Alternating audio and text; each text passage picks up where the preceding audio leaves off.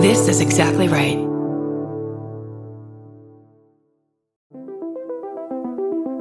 Hi, I'm Erin Welsh. And I'm Erin Alman Updike, and we're the hosts of This Podcast Will Kill You on Exactly Right. We're back with our 7th season, which is bigger and better than ever. Because guess what? We're now a weekly show. This season, we're tackling everything from long COVID to norovirus, from the supplement industry to IVF, and so much more. New episodes drop every single Tuesday. Follow This Podcast Will Kill You wherever you get your podcasts.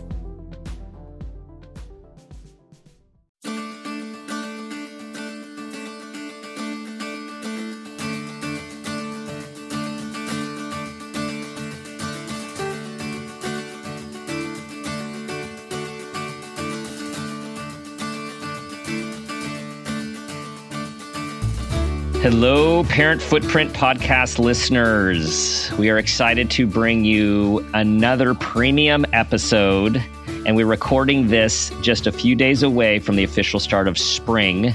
And I'm here with our awesome producer and mom of twins, Laura Rossi. Hey, Laura. Hi, how are you? Awesome.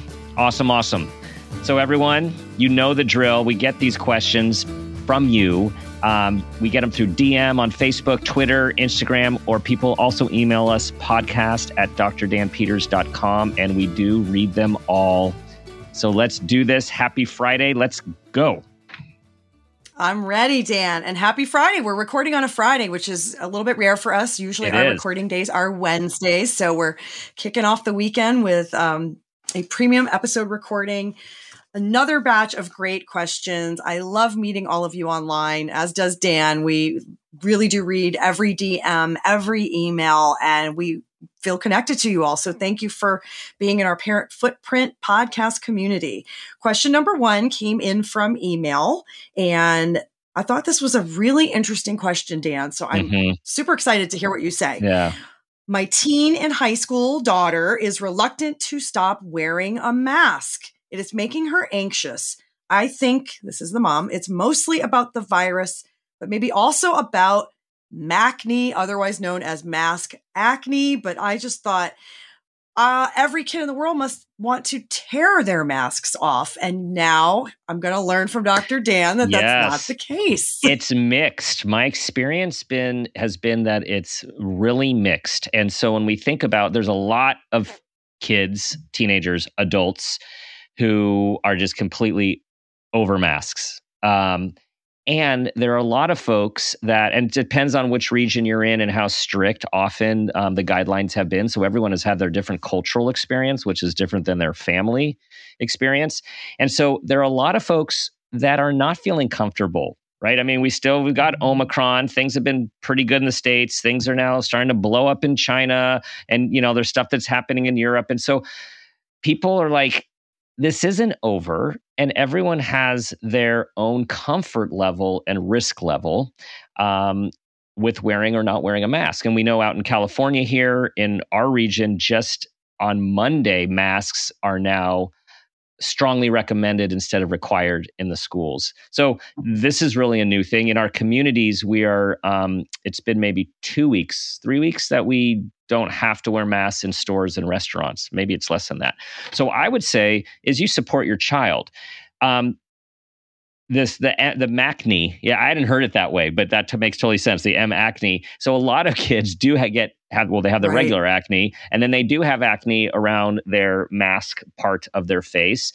And there's a lot of kids that are really self-conscious. So for example, I have a client who's transgendered, and she loves wearing a mask because she is in transition and it helps with her feeling more comfortable with her appearance. So she's actually liked that aspect of the pandemic. I love that. Silver lining, I guess. But all this is to say is it's totally fine.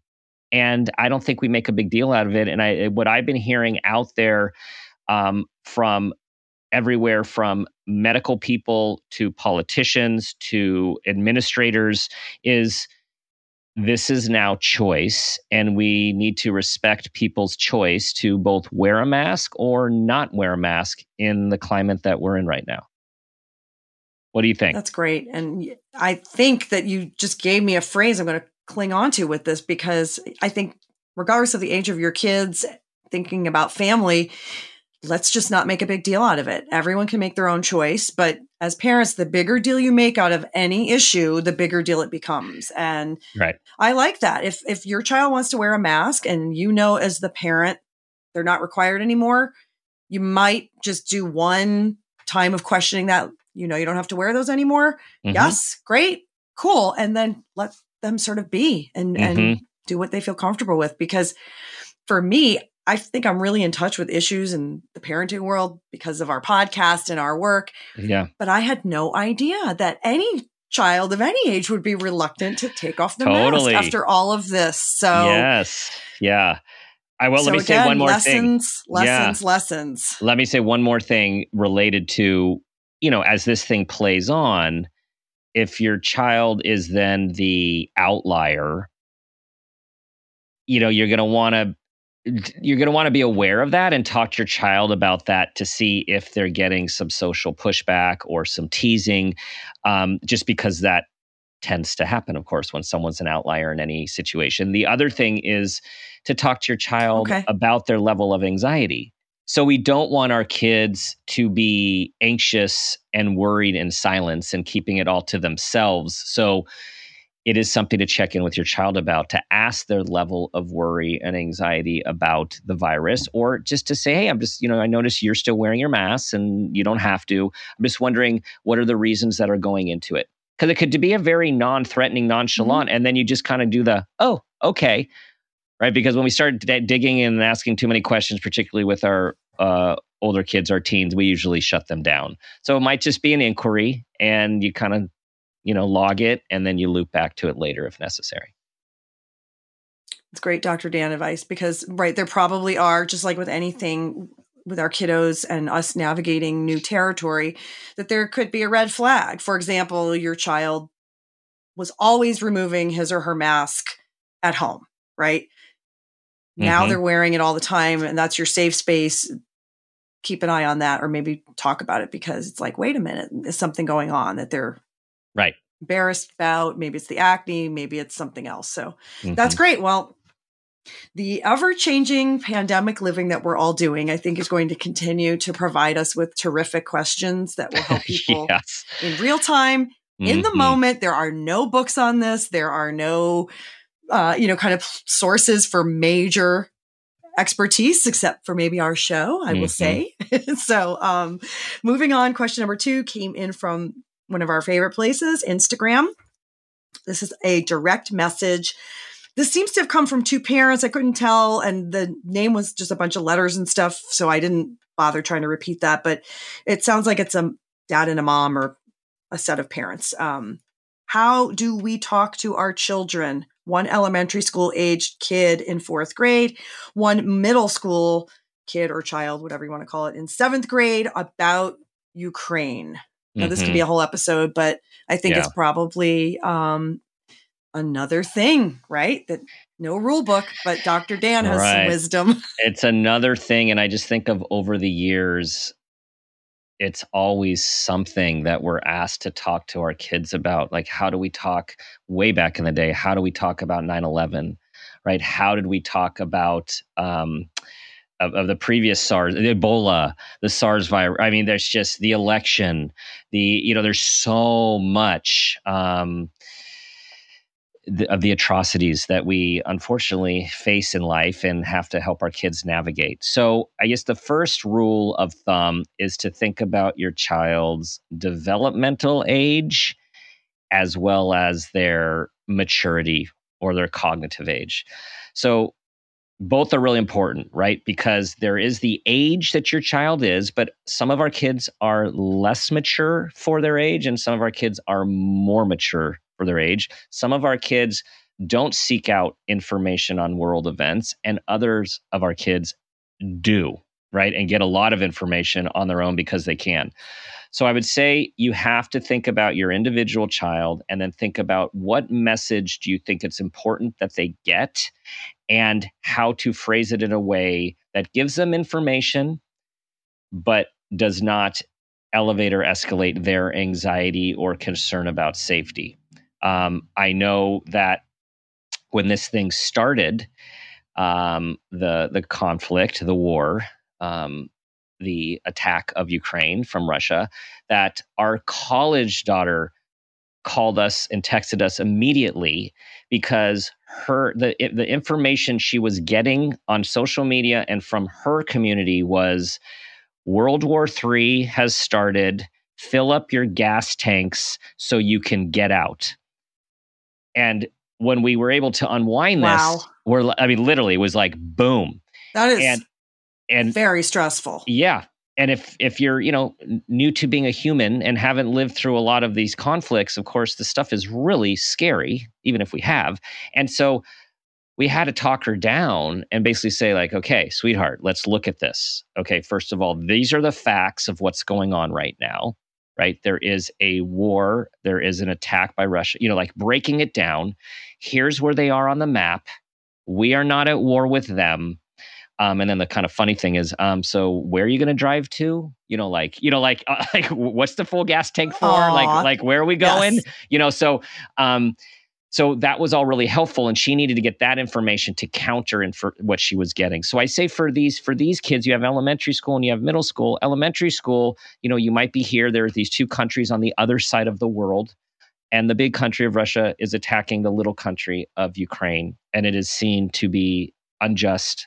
And you have to, again, be careful of what you're telling your kids, because we want to instill social justice with our kids. We want to instill what's right from what's wrong. And there's obviously opportunities to talk about those things. With a middle schooler, they're going to get more information. Their teachers are probably talking about it.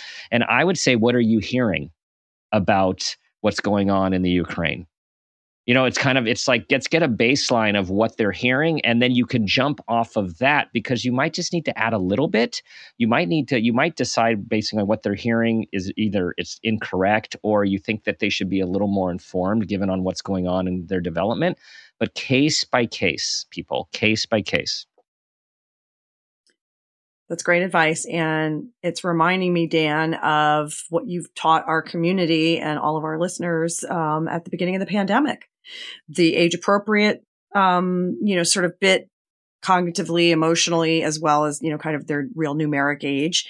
And I remember very distinctly you also talking about letting your child lead the conversation. So allow them to feel safe to ask questions, but offering up advice that may be frightening or confusing. We don't have to sort of dip a toe in that. If we're sticking to the age appropriate, letting the child lead, making them feel safe and heard. But this is another thing. I mean, when I saw the question, I also, these questions are kind of really getting me this week, because I thought, how is Dr. Dan going to answer that? I mean, that is just, again, it feels like unprecedented in some ways, but as you started talking and advising us in your calming and very brilliant way, I realized, wait a minute, this is echoing where we were when the pandemic started, because none of us knew how to talk to our children about it, but we had to. And that's, I think, building on one of the foundations of our show and our community is that trust and that open communication. So here we are with Ukraine and real human crisis. Yeah. But tragedy. Why kind of the rules were, we know as parents though, what to do if we kind of think back to how we've had to deal with, there's always you wrote a blog post once, I remember years ago, when we first started working together, that there will be the next thing. And I remember at the time we talked about some of that, it was 9/11, it was Ebola, it was some of those things you mentioned. And the next thing will be coming after Ukraine. What will that be? But our job is to just support our kids at all ages. So, well, and linking good one. You linking it to COVID is also making me think, to reiterate to everyone, the thing that, that we keep talking about over and over and over again in terms of managing anxiety with COVID, and it applies to this and all the others, is focusing on what can we control and what can we not control. Right? Like let's separate that stuff, because all this is really anxiety provoking. It's really emotionally and psychologically exhausting. And, so many of us are watching the news and, just so many emotions going on, and it's such a powerless feeling. True. Right? So what can we control? Well, we can control how much we're watching it and reading about it. We can control if we are contributing and donating or not. We can control how do we care for ourselves? How do we manage our own anxiety? Right? When do we turn things off? When do we distract ourselves? These are all the things that are in our control, and we need to remember this for ourselves and also remind our kids and teach our kids about it as well. That's great advice, and I keep saying that's great advice because I'm sort of taking it all in. But do you think that that phrase is something? Just talking in a minute here for a minute about a broader topic of anxiety to kind of bring that to your kid if it's age appropriate, regardless of the situation. What can we control right now? What can't we control? Absolutely. So it almost can apply to anything, but I never thought about actually having that language and dialogue right then and there in the moment with your child or teen. It's like, let's break this down right now. I can see you're feeling stressed or panicked, or you're reaching out and telling me that you are. So let's kind of take this apart and look at those things. Yeah, I think it applies to every aspect of life related to worry or concern, big or small, right? Like, what can we do? I mean, really, it's the basis of the serenity prayer that so many know, right? Yes. Like, what can I control? What can I not control? And have the wisdom to know the difference. That's the paraphrase right there, right? So, I mean, I think it's central to so many, to health. And what this reminds me of is Dr. Ken Ginsberg, who's been on our show twice, an amazing pediatrician, individual, human being, an authority on research and raising teens. He talks about teaching our kids about the difference between a real tiger and a paper tiger, right? In terms of anxiety management, right? To me, it's very similar. Like, okay, wait, time out. Is this a real scary thing that we need to run away from and fight? Or is this like, it's making us feel that way, but it's not? Again, like, what is this? Like pausing of like, let's pause. Let's put a little like pause our emotions, use our thinking brain, and let's assess the situation to problem solve, as opposed to just being run by that adrenaline and that fear, which can overtake us for sure. Right. Well, I think all of us of all ages, parents, kids, grandparents, we're getting a master class in worry and anxiety with the way things have just kind of been a domino effect over these last few years. And this discussion is making me realize that if we view what's happening in the world or our own kind of personal, smaller world as the chance to practice, we're going to be able to kind of tackle the big things and the small when they kind of come down that anxiety highway for us. So. Yes. All right. I'm adding another thing to my practice personally and for my children. There you go. So the third question feels a little fun, maybe a little serious. I don't know. I read it as kind of exciting, but maybe there's a little bit of help. I need advice. So just came in from an email. I'm a new mom. I had a baby during the pandemic, and many family members have not met my son yet. Any advice? So I feel like I was thinking, oh, wow. Yes. Yeah. I mean, this 9 is months so real. to kind of have the baby, and then probably, I don't know the age of this baby, but I'm thinking probably born during a time that it wasn't regular days, the before days. Right. So well, no one has met your COVID child babies. and your family. Yeah. Like they're big, they're COVID babies. Yeah. Really? Right. Oh, I didn't know that. I mean, we have a really good friend, and her parents live in Japan.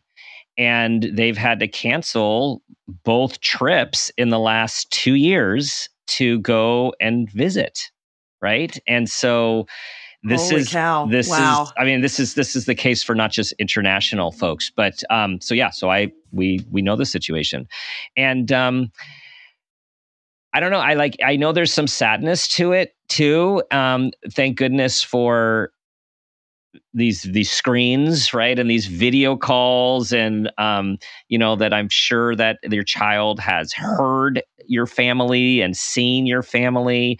And I would just consider this like any introduction to something, which is you tell your kids stories about who these people are, who they are in your life, how you can't wait for them to meet them. And you just you create these narratives that lead them to the actual time when they do get to meet their family members. And I'll also say, while this feels very unnatural for most families to have not had their kids be held by other family members for maybe up to 2 years. This also is not all that uncommon in many parts of the country and the world where people are away from their kids, people are in the service, people are traveling, are deployed for work, and then they meet certain family members or grandparents later, and it all works out fine. So I guess what I want to say, like, it's, Yes. a lot of people for different reasons don't meet their grandparents and their cousins for several years and still become very, very close. Well, that's a bit of a kind of cool reality check because for, this person that wrote in, this new mom, there's some community there. You're not alone.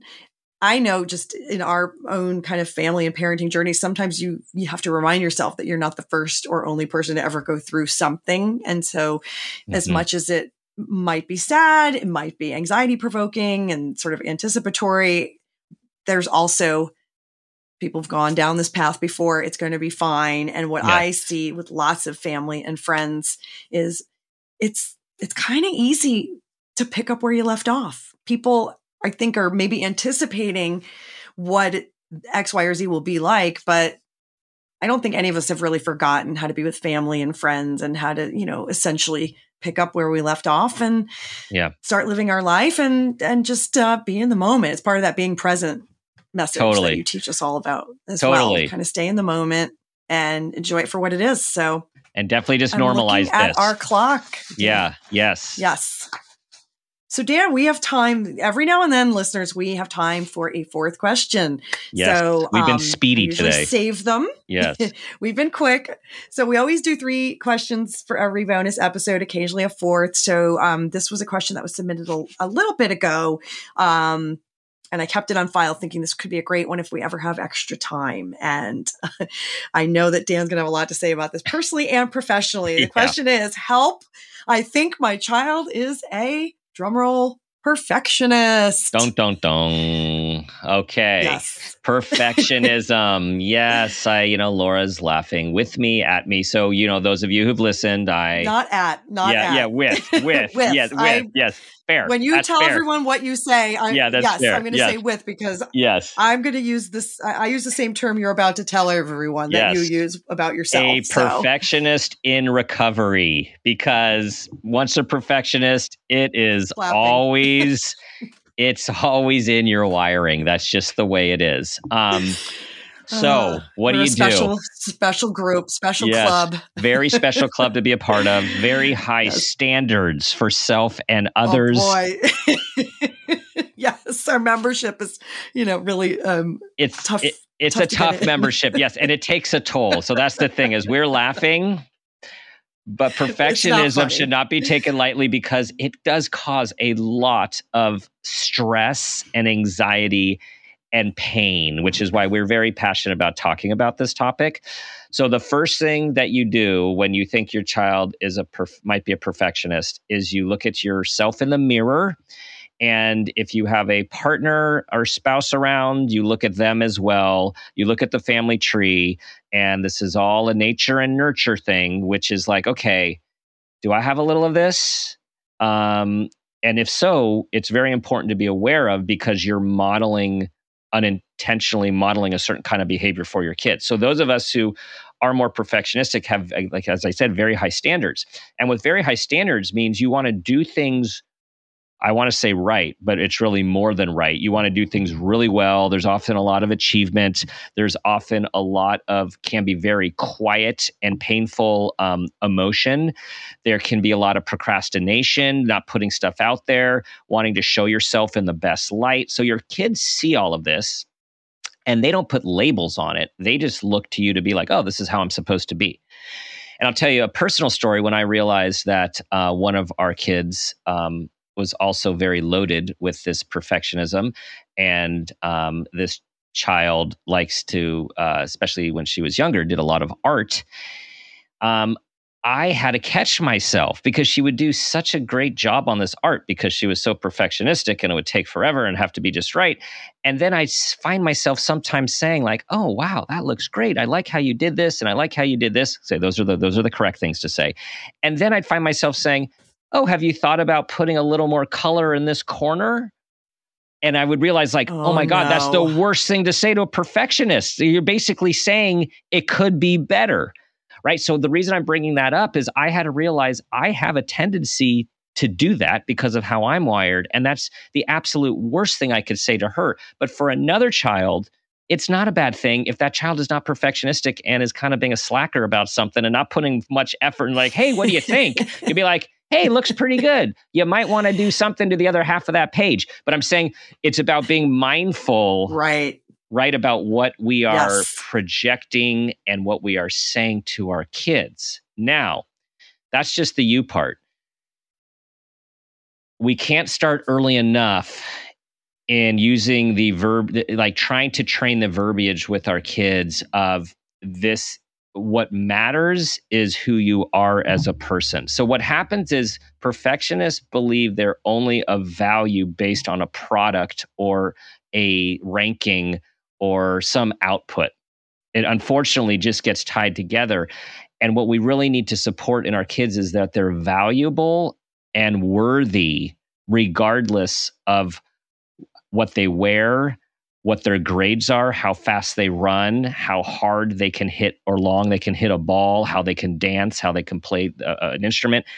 That has nothing to do with their worth. And I think we need to be telling these kids over and over and over, I think it's great that you like doing that or that you are having a good outcome. What's most important is the person that you are.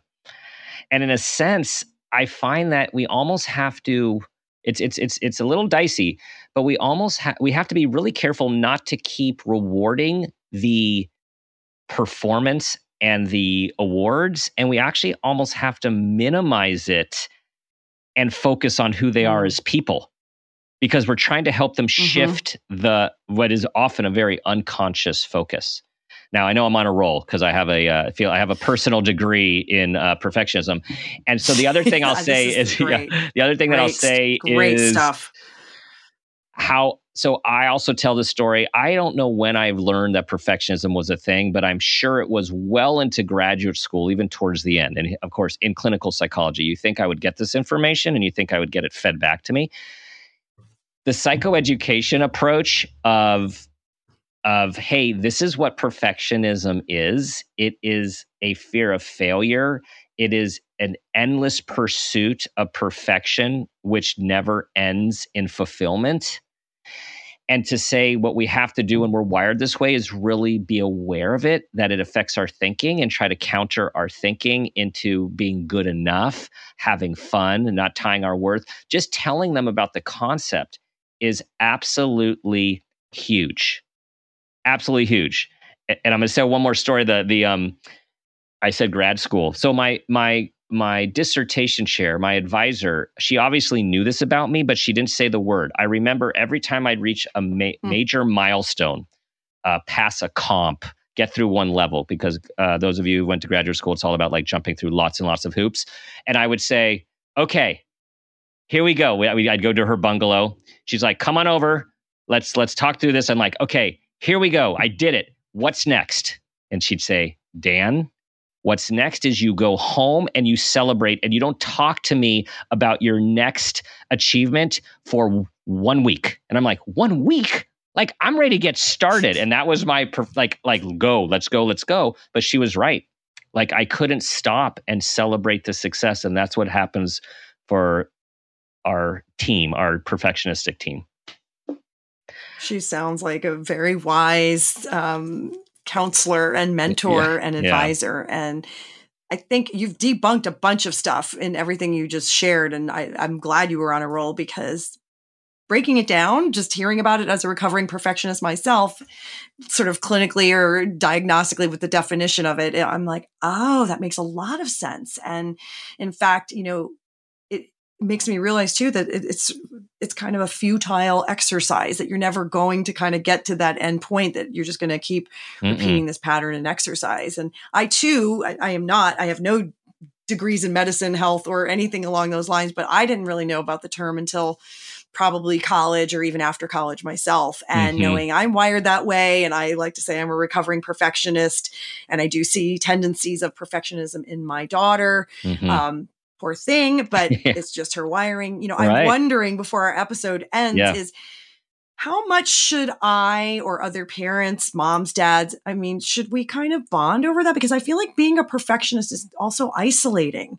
So should we kind of acknowledge it as openly as possible and say, like, I see you doing this, and if you don't take offense to it, I'd love to give you a little advice right now, because I can see it kind of from the inside and the outside. Really glad you brought that up. What's going to not fuel it? Yeah, I would love some, pretend I'm your client. So this is really important, because I like to talk about family stories. So when I was always chipping away the perfectionism with this child I am referencing in my own house, I would say, hey, I want to tell you about this thing called perfectionism, and you got this from me. And let me tell you how I wish I knew about it when I was your age, and what my goal is to help you understand it more, so you don't have to wait as long to start becoming in recovery like me. And I recommend that to parents for any issue that you can join your kid with, a learning issue. It doesn't matter, because then if you have this or went through this, then they can certainly do it, because they look up to you. And it also allows it not to be the spotlight on them as much as it's like, hey, I'm still working on this, and I want to help you work on this too. And let's support each other and call each other out if we're finding like the perfectionist monster is working on us. So that's a great point. And the other thing I'll say is, so what else do we do? The one piece that I didn't mention is, we want to teach our kids the difference between perfectionism, that fear of failure, and striving for excellence, which is being our best and failing a lot on the way, because the only way to become good at something is to make lots of mistakes through trial and error.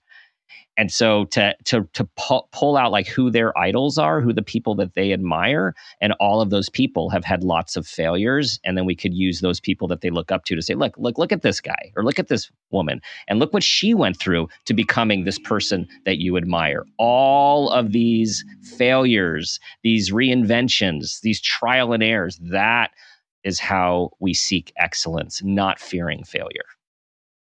Right. And every perfectionist or recovering perfectionist can tell you that there will always be some kind of failure. And you realize even in those moments, it's not as bad as you thought it was going to be. Or you think, you go back to like the real early days of being in school yourself, where I probably failed that quiz, or I failed that test, or I did terrible. And I mean, 9 times out of 10, you still got a great grade. Maybe once in a while you got a really awful grade, but you went on, and look at you now. Life is great. We're thriving. That one test or that one quiz. I think it's just realizing that fear of failure, of course, it's hard to tamp it down, but even if the failure comes, it probably isn't, the one thing that will dictate how the whole rest of your life will go, is because, you did something wrong on the science quiz. That's just not how it works. And I think all of these iconic people, and then also just sort of regular people in our families, will tell you the same thing. So I like hearing that it's okay to bond over it. And so now I think we're probably at our time, Dan. And I think we are. I loved today's questions. We got through a lot. We did. To let it all sink in. Yeah. To listen to this episode. And thanks everyone. Thank you for, again, Laura said this, but we do love hearing from you, because we get the pulse of, you're in the trenches, we're in the trenches, we are all in this together. So it's really fun to share. It's fun for me to do the sitting down with Dr. Dan, because I do feel like I'm sitting down with all of you, which is my goal to do so. So thank you for listening. We thank you for being loyal listeners, knowing that you're listening to our weekly episode every Thursday. Our guests are just amazing. Laura's been knocking it out of the park, and we have so many good ones for you guys to hear that are coming up. Continue, please. Subscribe so you don't miss any. Yes. Subscribe. Tell others about it. Follow us at Parent Footprint Podcast on Facebook and Instagram, and on Twitter at Dr. Dan Peters. Always our website, drdanpeters.com. And we appreciate you subscribing. We appreciate the 5-star reviews and all of the wonderful comments we get. And so you know what I'm going to ask you to do, people. Try to be that person you want your child to become and ask yourself the guiding question I ask myself each day. What footprint do you want to leave?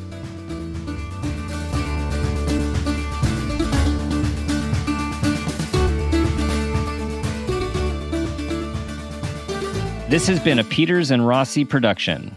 Parent Footprint with Dr. Dan is produced by Laura Rossi. Our engineer is Phil Rossi. Theme music is Mountain Spring High, composed and performed by Gabriel Lewis. Artwork is by Garrett Ross. Follow us on Instagram and Facebook at Parent Footprint Podcast and on Twitter at Dr. Dan Peters. If you are an advertiser interested in advertising on our show, go to midroll.com/ads. For more information, go to exactlyrightmedia.com. Listen, subscribe, and leave us a review on Apple Podcasts, Stitcher, or wherever you get your podcasts.